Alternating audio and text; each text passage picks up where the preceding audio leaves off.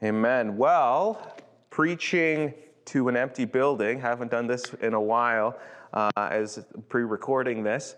And we just prayed for marriages, which is a wonderful celebration. And I kind of hate to do this to people, but I'm going to switch to the scriptures where actually this chapter, Acts chapter 5, as we go through the book of Acts and we see how the Holy Spirit moves in the forming of the church, sometimes there's moments of celebration, like we just came out of it 2 chapters or a chapter ago, where we see a man who's lame, who gets healed, and he's jumping for joy and celebrating, and miracles happen. But the problems still persist. Here, this is a fact of life, is that we go through highs, we go through lows. How are we going to manage the fact that, hey, there's times where we're celebrating, like we just prayed for marriages and Pastor Liz's wedding celebration. Those are going to be a high moment. But then, we always come down off those mountain peaks, and then there's valleys as well. There's times that are hardship, and there's times of suffering. And I feel often in the church, we talk about things like love, joy, peace, hope, those uplifting things that we want in a faith community, that we want in our church, that we believe Jesus offers us and the Holy Spirit fills us with. But the question is, how do we handle when we come off those mountain peaks and we're descending into the valley? We're familiar with the 23rd Psalm, that even though I walk through the valley of the shadow of death, I will fear no evil, for you are with me. Because there are times where he lays us down in green pastures and he restores our souls, but there's also moments where we're walking through the valley of shadow of death and we're struggling. And I know my brothers and sisters in faith have struggled over the past 2 years. I know that even though I was praying for marriages a few moments ago, there are marriages that suffer and relationships that suffer. And there are people who've been through divorce and heartache, and they suffer. And suffering is something we often neglect talking about. And I think more and more, as I've seen over the past 2 years, I've recognized that everyone's suffering to some degree. The pandemic, it didn't really change the fact that we're suffering. It just, I think, brought an awareness to the fact that we can talk about these things as we are told to socially distance and spend time by ourselves. And we're going to talk, we had to talk more about mental health issues and what it means to be lonely and in isolation during hard times. And really, I think if you talk about the status of the church, we've suffered in some manner because of that, where our gatherings have changed, our communication with each other has had to be through the internet, which has changed. And I know some people might find that more convenient, but the reality is there's a cost that is paid because of that, and we all are suffering to some degree. And some of you are like, well, Pastor, that type of suffering is nothing compared to the suffering I've been through. And to be honest with you, I've read some books recently where talks about people's stress and trauma and post-traumatic stress and the things that trigger those post-traumatic stress moments in people's lives. And what I've come to an awareness reading some of these books is that we all suffer. We all suffer to different degrees. And what one person suffers with, they might be able to get through a lot easier than someone who's suffering from the same thing, and yet the pain is much more substantial. And so this is where we have to not judge people for the different degrees of pain or suffering or weakness that people are going through. We all are going through life, and we all experience pain differently. And like I said, in the church, we often talk about the moments that build us up. We like talking about being on the mountain peaks. We like talking about love, joy, and peace. But the reality is we need to develop a theology of suffering. I want to suffer well. I know that sounds like an oxymoron. It sounds like who wants to suffer well? But the reality is perseverance, patience, actually has to do with how do we handle when things don't go our ways? How do we suffer and yet still can cling to the hope that we have in Jesus. And so we're going to see this in the scriptures. We're going to see this in the apostles, because even though the church is growing, even though they're adding to their numbers daily, even though they're seeing miraculous signs and wonders, and you could imagine that the church is filling up and it's a great experience, and they're all feeling the presence of the Holy Spirit. They're all being baptized in the Holy Spirit, and the Spirit of the Lord is present, and it's wonderful worship services, it's wonderful teaching, it's wonderful community and breaking of bread and sharing of their lives with each other. Still, there is suffering. Still, there is hardship. But how did they handle this? And I'm going to give you the key. The key, I'm going to give it to you right up front. The key to suffering well is the Holy Spirit. See, as we've transitioned from a few months ago, me preaching through who the Holy Spirit is and how he works in our lives, and now we're in the book of Acts where we see the Holy Spirit working in the early church. The reason why the apostles could suffer well was because they had the Holy Spirit with them and in them. So let's see this in the book of Acts. And I'm just going to read through Acts chapter 5, and there's quite a bit of verses here, so bear with me. But I want to get through this portion of Scripture so we can continue to look at what the Bible has to say about how to suffer well. Then the high priest and all his associates, who were members of the party of the Sadducees, were filled with jealousy. They arrested the apostles and put them in public jail. Okay, so you can just imagine now. Things are going well for the church. They're all excited for what God's doing. Miraculous signs and wonders. The church is filling up. And then there's people who are jealous. And there's always going to be people of jealous people. There's always going to be people against you. We have an enemy out there. There is a devil. Satan exists. There are people in this life who follow. Jesus said, you're either for me or against me. And even though we're all created in the image of God, and every human being has that, is an image bearer of God, the reality is some are dead in their trespasses and are not yet made alive. And even though the Spirit might be calling them, and we talked about evangelism a few weeks ago, where we believe that sharing the gospel with them so they can be invited into the kingdom is important, there are still going to be people who are not yet aware of the glory of God and who actually are, and I talked about this, they're anti-theists or anti-Christ. They don't want to hear it, and so they're against us. And here we see in the scripture, the Sadducees, the religious people of that day, were actually the ones who were against the apostles. And they were filled with jealousy, and so they arrested the apostles. And so, yes, things are going well in the church, but then boom, the leaders are arrested. The leaders are put in jail.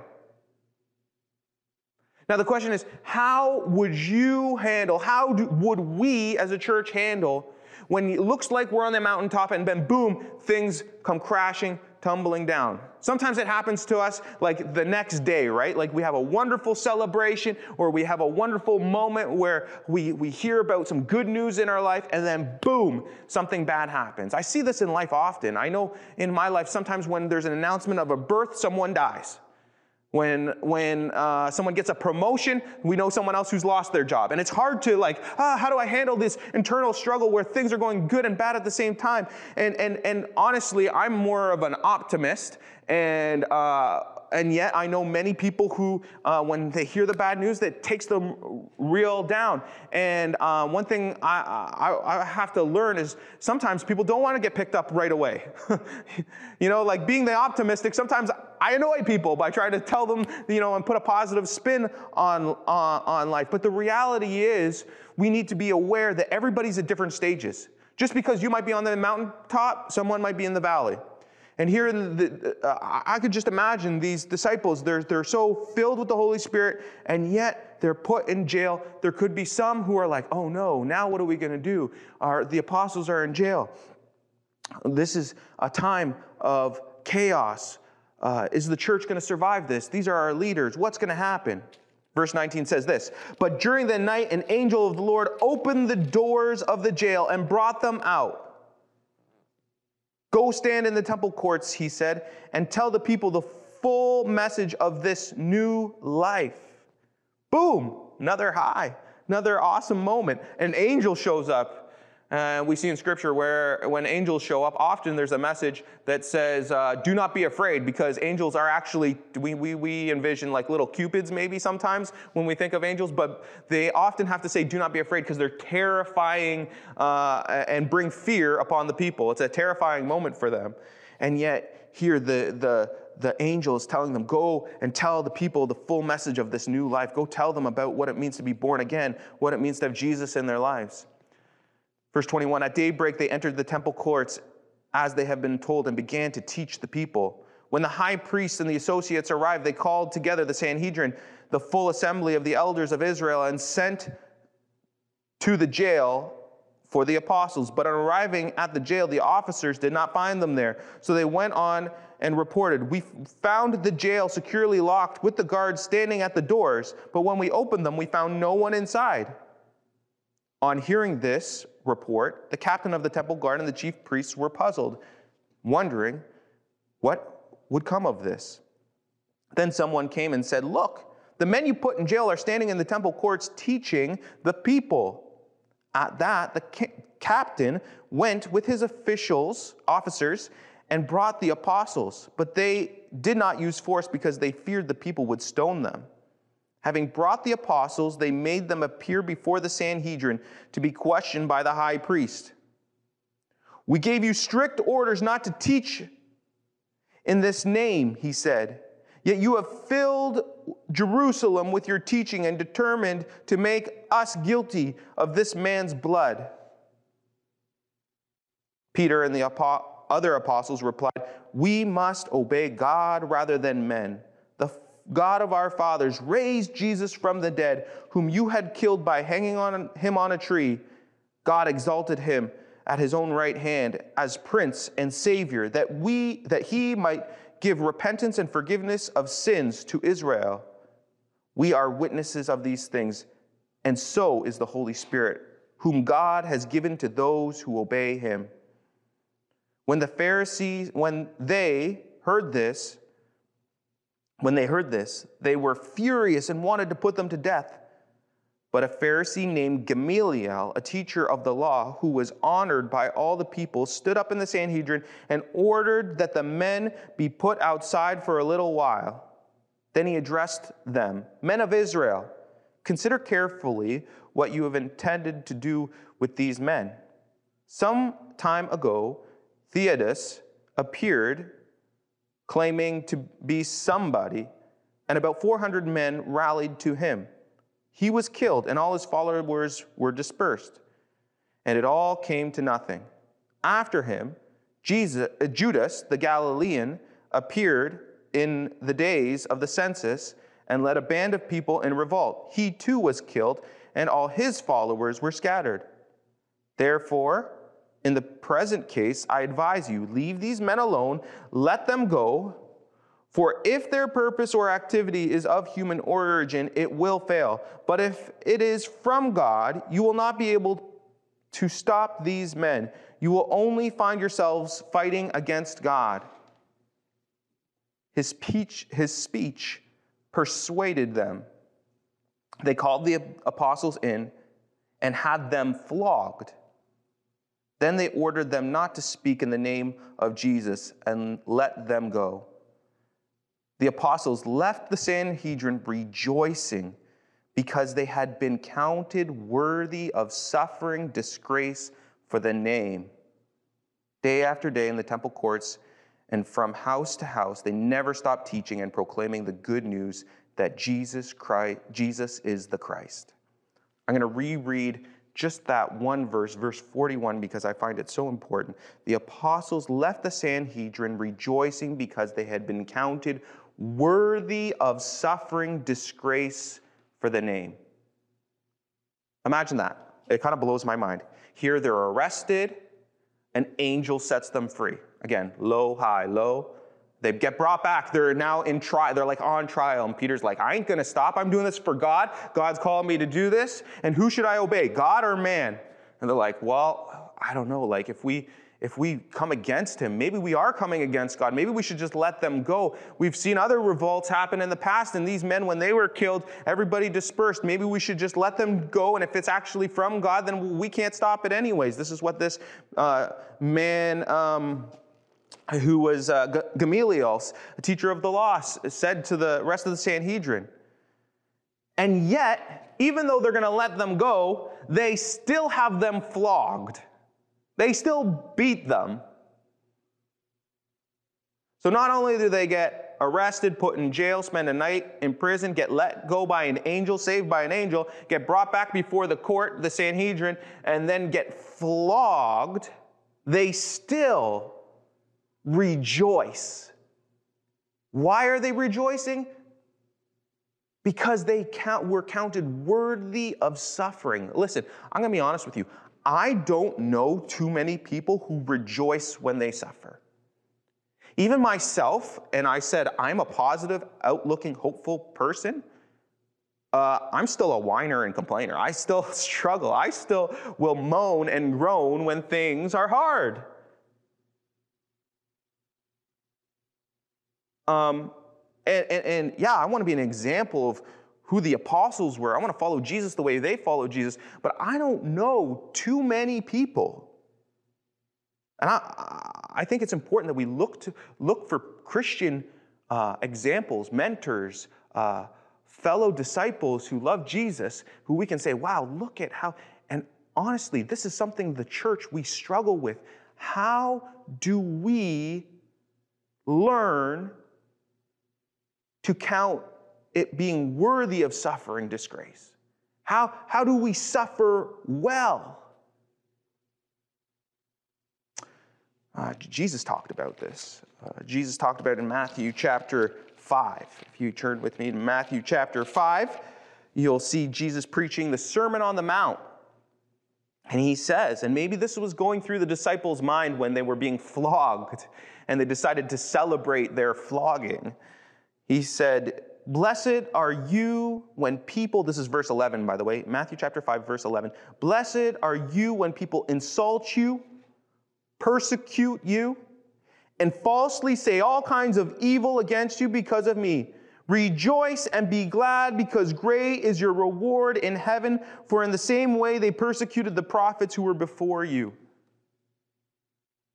I don't have this in my notes, but I'm constantly reminded, and I often quote James chapter 1, verses 2 to 4, which tells us that consider it pure joy, my brothers, when you face trials of many kinds. And it goes on to say that, that those trials should be counted as joy because they cause Christian maturity in our lives.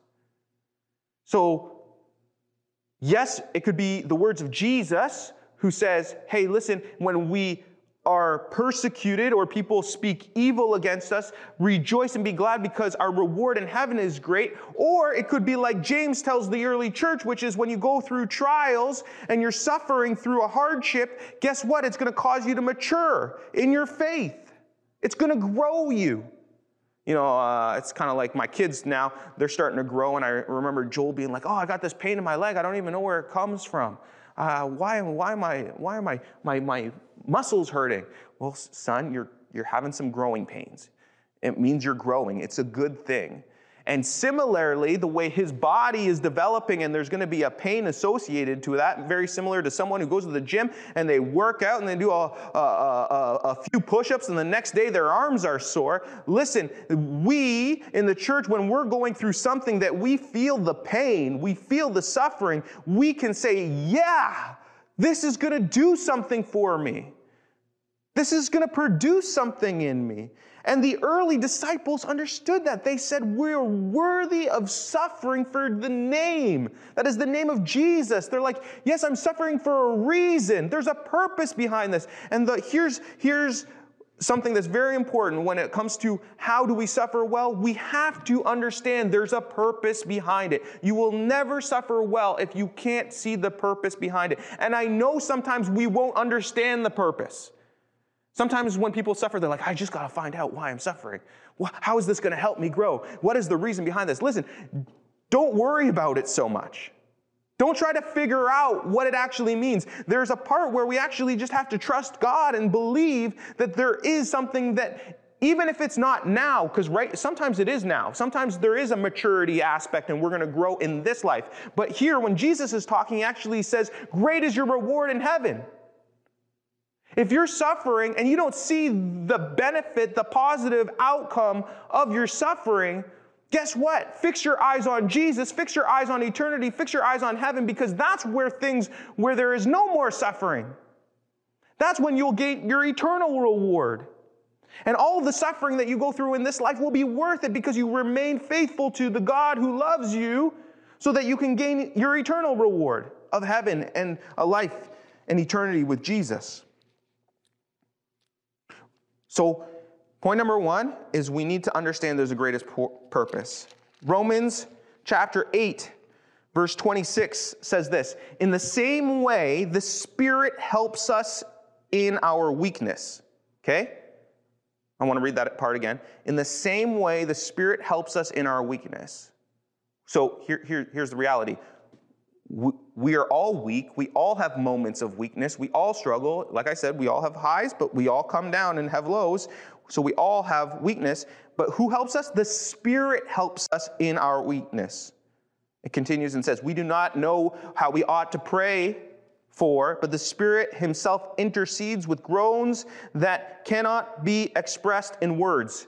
So what does that mean? Listen, sometimes we're suffering to such a degree, and you might be able to remember a time in your life. And if you're going there now, forgive me for bringing you to that point, but the reality is the Holy Spirit wants to help you in those moments. So it's okay to revisit those past moments that you felt like you suffered the most, those most traumatic moments in your life, because we all have those moments where we remember the most pain. The question is, how do we overcome those? How do we see those moments, even the most darkest points of our lives, as worth celebrating and suffering well and rejoicing through? Well, those moments are probably the moments where we don't even have words that we could even pray through those moments. We don't even have words to express how we felt during those moments. You know, sometimes when we're at the highest of highs, you want to describe a moment of ecstasy, a moment of joy, a moment of passion to someone. They say, how was that experience? And you say, I don't even have the words to express how wonderful that was. Well, the same thing happens when we have the lowest of lows. I can't, like, you ask someone how they're doing, like at a funeral, or you ask someone how they're doing at a moment where they've had experienced some kind of loss or pain, you almost feel stupid. How are you doing? Like, I'm guilty of that. I've asked someone how they're doing at weak moments. Of course they're doing terrible. Don't even ask them. It's not even worth asking them that. And in the same way, they don't even know how to express how they're doing in those moments. We don't even know how to express that to God when we're suffering. Sometimes we just want to shake a fist at God and say, why? You ever been there where you're like, why, God, why? Don't have any other words but why, or help. Like we see this in Scripture in verse 26. The Spirit helps us. We just cry out, help. Help, God, help. It's the Spirit who helps us in our weakness. It's the Spirit who will come in and pray for us. It's the Spirit who can give us hope in the most darkest moments. It's the Spirit who helps us suffer well. So point number 1 being, you need to know that there's a greater purpose. Point number 2, even if you don't know that purpose, reminder. Point number 2 being, it's the Spirit who helps us in our weakness. We need to cling to the Spirit. See, some people, when they shake their fist at God and say, why? They're doing it in rebellion against God, and they actually say, I don't want to know God. I don't want anything to do with you, God. But really, when we might be wanting to shake our fists at God, really, there should be an attitude of surrender and say, God, I need you, help. I might not have much to say, but all I know is I need you. I need you, help. We sing songs, Lord, I need you, because we've all experienced these moments of suffering where there's nothing else to say but God, help me. And the Bible says here that the Spirit himself intercedes with groans that cannot be expressed in words, which means the Holy Spirit will provide the answer to that prayer when we can't. When we have nothing to say, he will fill in the void, but we need to cling to him, the Holy Spirit. Last verse for today. So we have understanding the purpose, we have the clinging to the Holy Spirit. 2 Corinthians chapter 12, verse 9 says, I'm going to read verse 8 because it makes a little more sense. 3 times I pleaded the Lord to take it away from me. Actually, might as well read verse 7 to give even more context to it. Verse 7 to 9 reads this: to keep me from becoming conceited because of these surpassing great revelations, there was given to me a thorn in my flesh, a messenger of Satan to torment me. 3 times I pleaded with the Lord to take it away from me, but he said to me, my grace is sufficient for you. My power is made perfect in weakness. In other scriptures, the Bible actually tells us when we are weak, he is strong. So here the Apostle Paul is crying out to God because God didn't want him to become conceited, he believed. He kind of saw the purpose in his suffering, and he knew that God was trying to keep him humble. And yet he has this thorn and a messenger from Satan, and we don't know exactly how he was being tormented, but there was something in Paul's life that was tormenting him, and he knew that the Lord was allowing the enemy to attack him. And sometimes we feel like an attack of the enemy in our lives, and we're like, God, why? Why are you allowing this? And the answer is the same answer that God gave to the Apostle Paul, which is, my grace is sufficient to you, for my power is made perfect in weakness. What does that mean? My grace is sufficient. First of all, grace is the gift of God for eternal life. The free gift, the unmerited favor of God upon your life that you don't deserve. That's what grace is. So we get the gift of God, eternal life, God's grace that we never deserved. We were sinners, he saved us. He loved us even while we were yet in our sins, Romans 5, verse 28 tells us. And so here we are sinners, unworthy of God's gift, and he still gives it to us because he loves us. He loves us so much, he says, I don't care how messed up you are, how screwed up you are, I'm going to love upon you, and I'm going to pour my love upon you. That's God's grace. And this is what God tells Paul, is that grace is sufficient for you. That's all you need. Sufficient means it provides everything that you need. You don't need anything more than that. So even though you might be suffering, even though you might be going through pain and turmoil, the gift of eternal life through knowing Jesus, having a relationship with God through the Son, to know that the Holy Spirit fills you is enough. To know that you have eternal life and that you can have communion with Almighty God, Heavenly Father, is enough. That grace is enough, even in our weakness. But then it goes on to say, for my power is made perfect in weakness. That is actually what gives us. It's our weakness is where God shows up in power. Do you know what this means, church? This means that God can use you most when you are at your weakness. Weakest.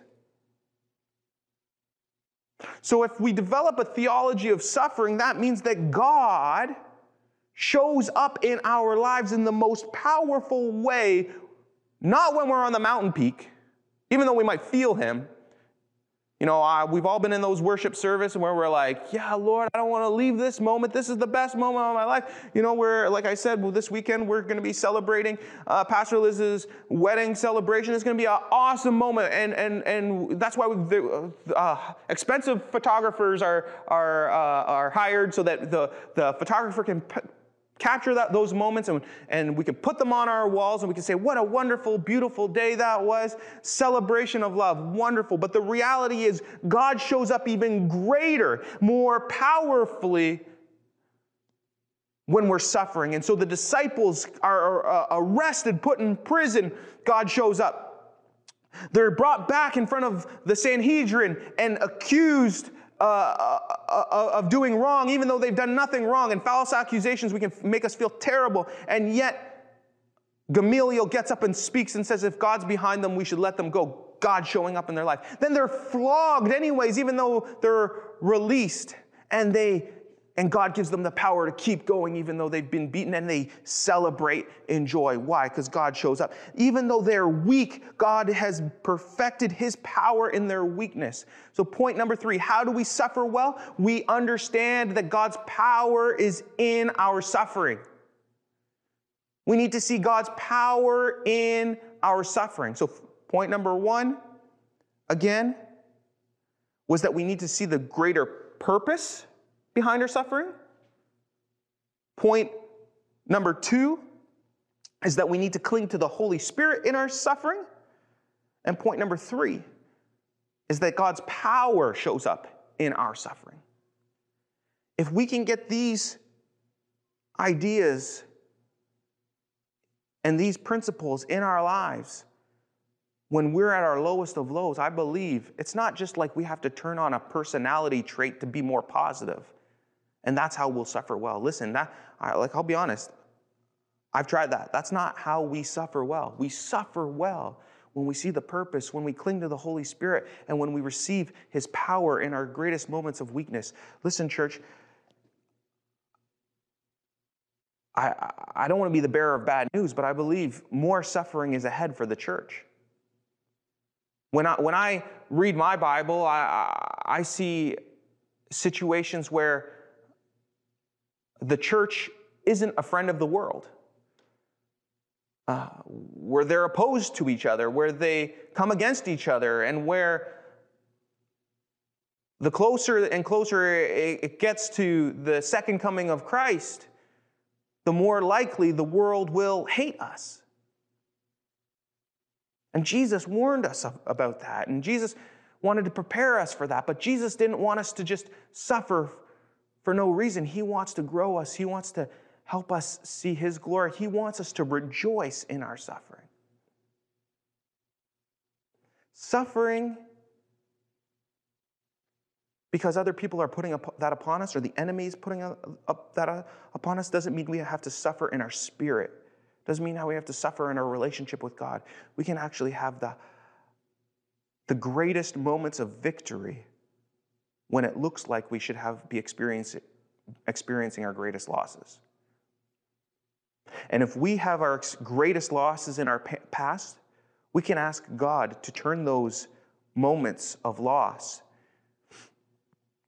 into moments that we can celebrate because we can see how God moved in our lives. Now, I don't know how that always works out. We all have different stories, and we all have to journey with the Lord and ask the Lord to speak into those moments of pain and suffering. But I believe that the Holy Spirit wants to do that. I believe the Holy Spirit wants to pray over those moments in your life. Even if you have no words to express how much pain you've experienced in your life, the Holy Spirit wants to come and lift you up and give purpose behind that suffering, give power in that suffering, so that you can live the life that God intended you to live, so that you can live for His glory and His name's sake, and that your relationship with Him would be greater than before. Let's pray together and believe that this is God's purpose in our suffering. Lord, we see in Scripture how the apostles were arrested, were beaten, and yet, as they were suffering, they counted it worthy of celebrating being beaten, being arrested and imprisoned, have false accusations against them. Lord, I feel like in North America we have so many wonderful freedoms, as we've just come past Canada Day at the point that this will be put out to the church. We are thankful that we can sing, "God, keep our land glorious and free." But Lord, help us not take those freedoms for granted as the world opposes your name, as Satan comes against those who claim to follow Jesus. I pray that you would help us know how to be strong, have your strength, have your power in our weakest moments. Lord, when we're persecuted, help us to consider being blessed. Lord, we pray not only for ourselves to learn how to suffer well, but we pray for those who are currently suffering. Lord, I want to pray for the persecuted church in this moment. Lord, there are many Christians who suffer worldwide in places where they don't experience the same freedoms that we have. And so, Lord, we pray that you would lift up those people who are suffering, that they would count it worthy of suffering for your name's sake, and that they would see that great is their reward in heaven because of their suffering. And Lord, we want to join them in their suffering in prayer, Lord. And Lord, if we ever are counted worthy of suffering here in Canada for our faith, help us to know how to stand up and count it as joy. Lord, this is a tough prayer to pray, but I pray it, Lord, that you would equip us to know how to see that your grace is sufficient even if you don't take away our hardest moments. Even if we're going through the most extreme trials, would you be enough? If all of the things in this world were to come at me at once, like the Old Testament man Job had come against him, would our relationship with you, the grace that you offer us, be enough? But Lord, we need to cling to you, Holy Spirit. Lord, we cling to you. We ask that you would speak to those darkest moments, that you would speak to our pain, that you would bring healing into our life, that we would be able to celebrate. We thank you that we can call upon you, Jesus. We thank you for everything that you bless us with. We pray in Jesus' name, amen.